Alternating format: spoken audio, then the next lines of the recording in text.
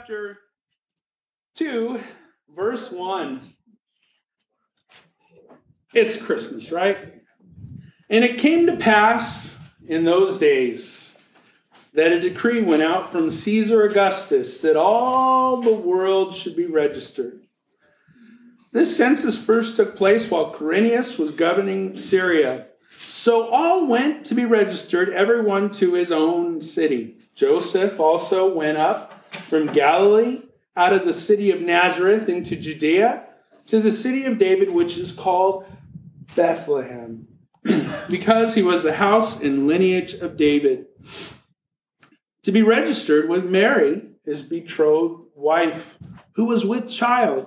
So it was, while they were there, the days were completed for her to be delivered. And she brought forth her firstborn son, wrapped him in swaddling cloths, laid him in a manger, because there was no room for them in the inn. So, classic Christmas passage. Read at Christmas. We typically, I don't think we've missed one. We read at Christmas morning. And, the kids are just happy to do it, to read a Bible passage before they open gifts. And and so we do. We read it every Christmas. Now, this is a classic passage. The second passage that perhaps you've read, not a passage, portion of literature that perhaps you've read at Christmas is this. And I'll try to do it with a little bit of an accent. Molly was dead. To begin with, there is no doubt whatever about that. The register of his burial was signed by the clerk, the undertaker, the chief mourner. Scrooge signed it. And Scrooge's name was good upon change for anything he chose to put his hand to. Old Molly was as dead as a doornail. Okay. Thank you. Yes. The Christmas Carol, right? Not scripture. It's a Christmas Carol. And Charles Dickens wrote that. It's Ebenezer Scrooge, right? Ebenezer Scrooge. And he's met by the spirit of his long-dead associate, Jacob Marley. And Marley warns him that he would be visited by 3 spirits, right? The ghost of Christmas past, very good. Ghost of Christmas present, and the ghost of Christmas future, right? And we watch this. Perhaps you watch some version of A Christmas Carol, and every time start to weep as Ebenezer Scrooge is a changed man, and it's classic for sure, and obviously not scripture, but we are going to take this as an outline. I am not preaching from the Christmas Carol this morning, I promise, but Christmas past, Christmas present, and Christmas future, so that every time you watch that movie, you can remember some real depth of what Christmas is about. Today, we consider Christmas past, all right? So here we are in Luke chapter 2, verse 1. Notice verse 1. And it came to pass. Now, not a whole lot that we could see there. We could just say, well, it happened. Some translations, and it happened, right? And the Christmas story starts there. It just happened. Bless you. But I think it's meaningful because you know that this has been led up to for centuries, millennia, right? That there was a plan to save the world. 1 Peter chapter 1, verse 20 says this. God indeed, that's the he there, indeed was foreordained before the foundation of the world was manifest in these last times for you. So Peter talks about the past. I want to go there. When was Jesus determined to die on the cross for us? When was he to be a sacrifice? It was before the foundation of the world. So let's turn, it's easy to find, turn to Genesis chapter 1, verse 1. Now, we've gone here recently, I know, but this is where Christmas past comes in. Genesis chapter 1, verse 1. So easy to find. First verse in the Bible. In the beginning, God created the heavens and the earth. So, when was Jesus foreordained to die for us? It was before Genesis 1:1. So we're looking at Genesis 1:1, but to find out when Christmas past really started, we have to go back further. Now, we don't actually have it written down here other than what Peter says, but there was some kind of agreement made, a plan made before verse 1 of the whole book of Genesis, the whole Bible, that God decided he was going to save us. When you think about God's eternity, it should blow your mind just a little bit. Imagine, before Genesis 1:1, I don't know where to go, right? And there's God, and he's already got a plan to save us. Now, as you read the Bible, you find out it wasn't exactly because we needed it, because none of us were born yet. Man wasn't even created yet when God made this plan. It wasn't because he had to, because God doesn't have to do anything, but it was because he wanted to. Ephesians chapter 1, verse 5 says this: it was according to the good pleasure of his will. God, before any of us were ever even born, before Adam came into being, God said, this is what I want to do. I want to save people. And so he determines it. Now God goes on to create everything.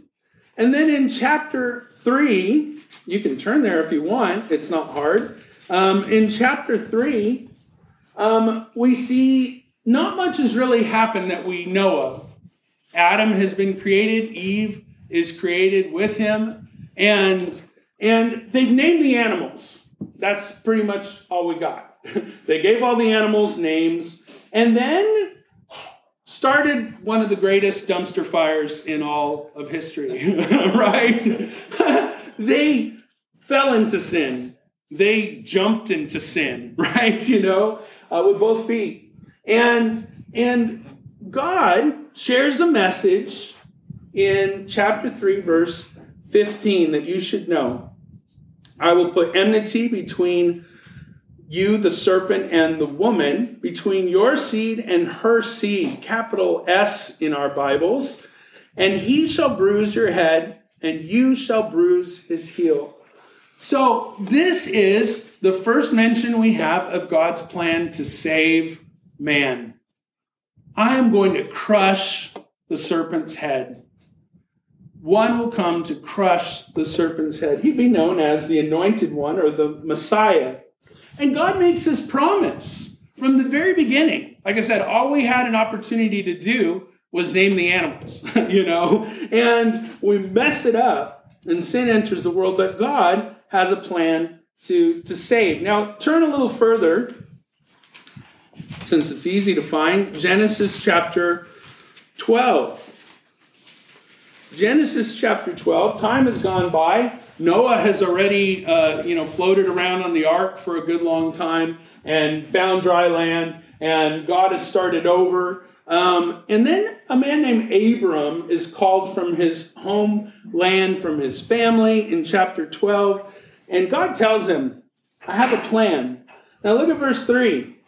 I will bless those who bless you, and I will curse him who curses you. And in you, in your family, all the families of the earth shall be blessed. Now this is a hint to what God was going to do. Abraham, I choose you. For no good reason, I choose you to bring about this promised one, this Messiah. Now, if we fast forward just a little bit, we're just spinning through time at this point. Genesis chapter 49, turn a little further down, the most we've ever turned, I think. Genesis chapter 49, verse 10. A little further down the way, Abraham's grandson, Jacob, is about ready to die, and he's blessing his children. He's giving them a blessing. He's telling them about things to come. In chapter 49, verse 10, he tells his son Judah, "The scepter shall not depart from Judah, nor a lawgiver from between his feet, until Shiloh comes, and to him shall be the obedience of the people." So here, Jacob tells his son Judah that the scepter won't depart from his line. Now, this in itself is kind of crazy because there was no scepter in the line of Judah. He was not a king, but his descendant, David, would become king. And then he mentions here, until Shiloh comes. Now, the word Shiloh means one who is appointed. It's the one that we talked about in Genesis chapter 3. Who God planned before he even created planet Earth would come and save us. It's Jesus. And so God has not forgotten the plan. And you could fast forward through history, we won't do it, and Moses and Joshua and King David and then the prophets. And the prophets come around in a very dark time. The prophets came in a very dark time, and they spoke more and more, it seems, about what God planned to do. So turn to Isaiah chapter 9. And now we start hearing Christmas carols, and we start, not really, but we start feeling it. We start feeling Christmas here in Isaiah chapter 9, verse 6.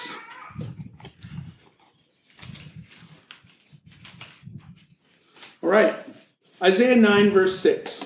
"For unto us a child is born, unto us a son is given, and the government shall be upon his shoulder. His name shall be called Wonderful, Counselor, Mighty God, Everlasting Father, Prince of Peace. Of the increase of his government and peace there will be no end upon the throne of David and over his kingdom, to order it and establish it with judgment and justice from this time forward, even forever. The zeal of the Lord of hosts will perform this." In a very dark time, the prophets came, and nobody really listened for the most part. But prophets like Isaiah here remind the people, God's going to do what he said he's going to do. God's government will be on earth. Things will change. About that same time, a prophet named Micah comes. Now, do your best to turn to Micah chapter 5, verse 2. If not, go ahead and just fake it, and we'll just read it. Do your best. Micah chapter 5, verse 2. Says this, "But you, Bethlehem, Ephrathah," the little town of Bethlehem? Is that what we're talking about here in Micah? Yep, that little town. "Bethlehem, though you are little among the thousands," that's where we get it from, little town. "Among the thousands of Judah, yet out of you shall come, in the future, forth to me the one." That should inspire us a little bit. Micah here tells the people, hey, Bethlehem, out of you shall come the one to be ruler in Israel, whose goings forth are from everlasting. You mean like from eternity everlasting? From eternity everlasting. It's Jesus. It's God the Son would be born in Bethlehem. This one is coming from Bethlehem.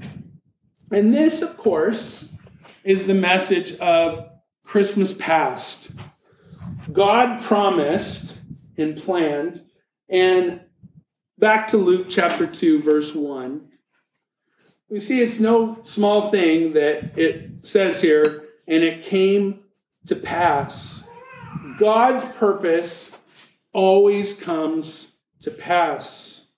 There are a few things. There are a few things that God can't do. I thought God could do everything. There's a few things, a couple things that God can't do.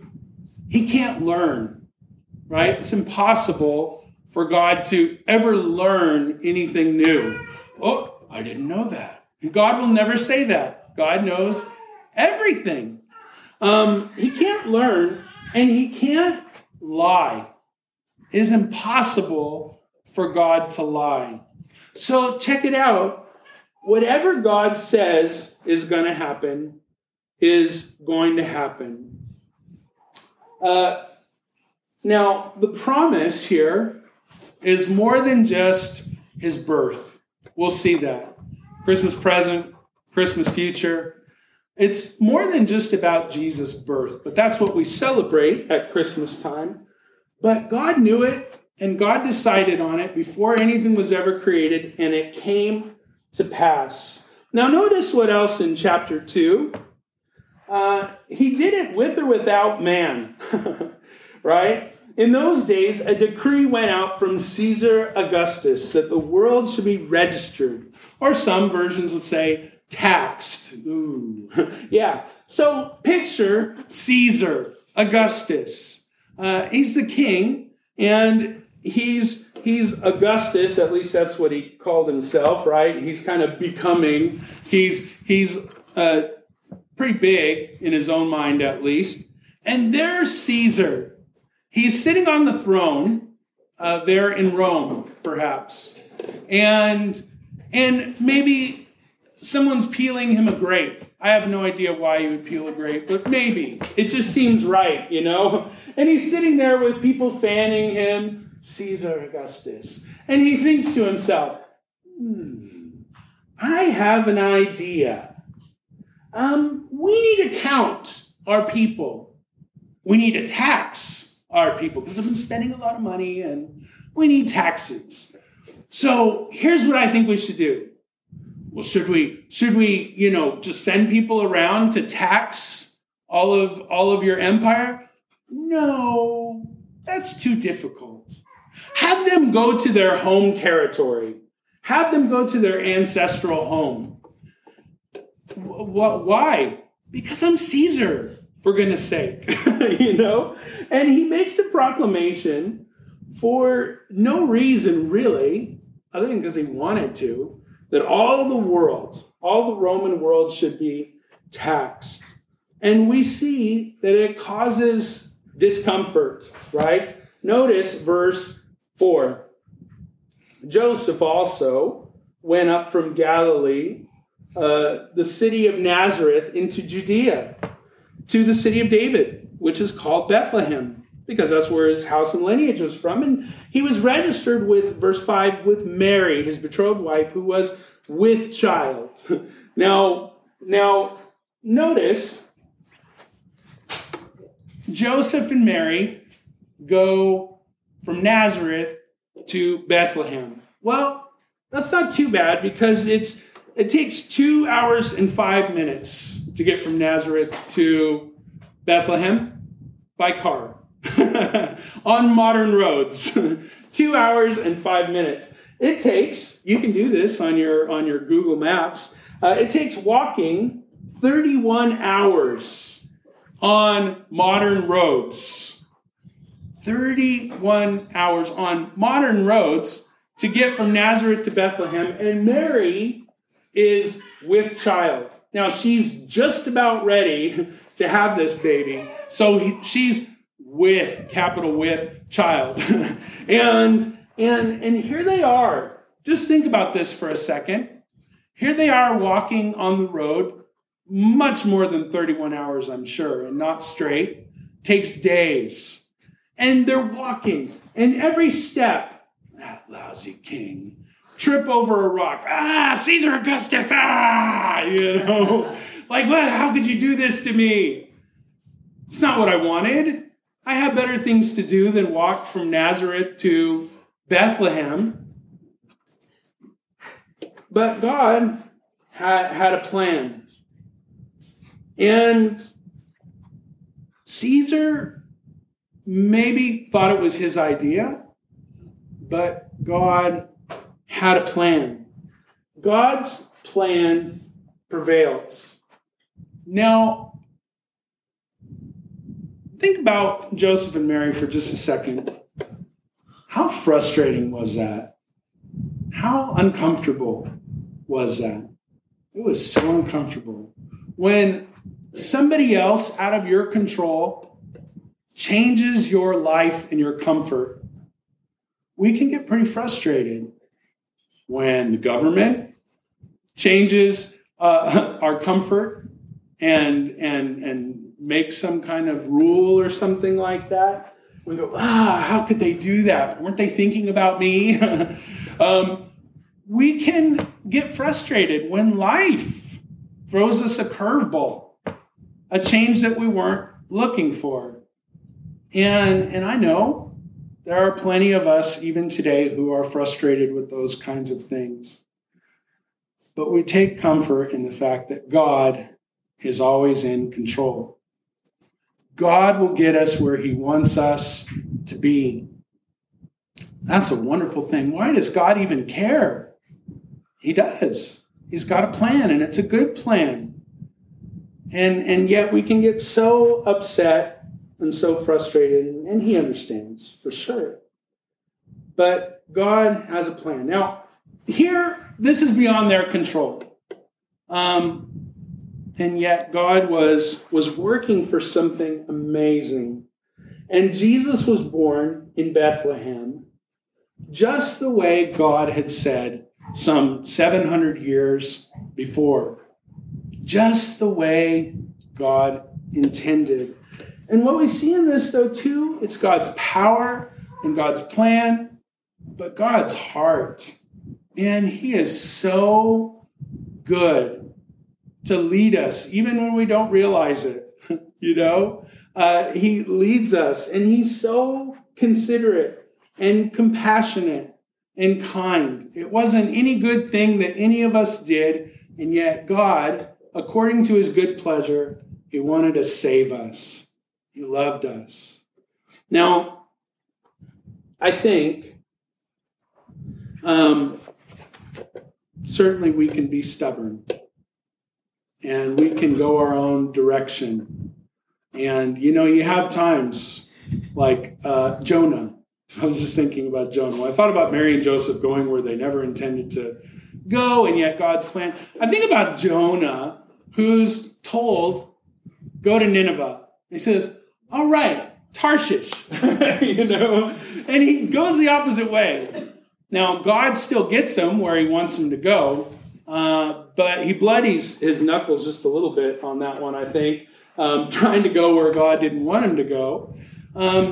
We can sort of resist a kind God, a considerate God who loves us.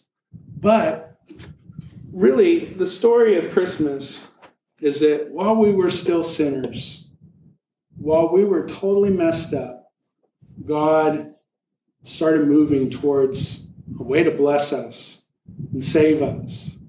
Christmas past, for sure, is all in the mind of God. It's all in the heart of God. And what a wonderful thing that God cares. He certainly doesn't have to, but yet he cares. God, I just want to thank you that in spite of what life looks like for us sometimes, God, you are always in control, and we can rest in that. God, in spite of the ways like Jonah sometimes, we determine to do our own thing. God, you don't exactly give up on us. And that's good. God, but thank you that it was just your good pleasure. It made you smile to go so far to save us. So much that you did for us. And we forget. God, help us to remember this Christmas just how much you really do love us. In Jesus' name we pray.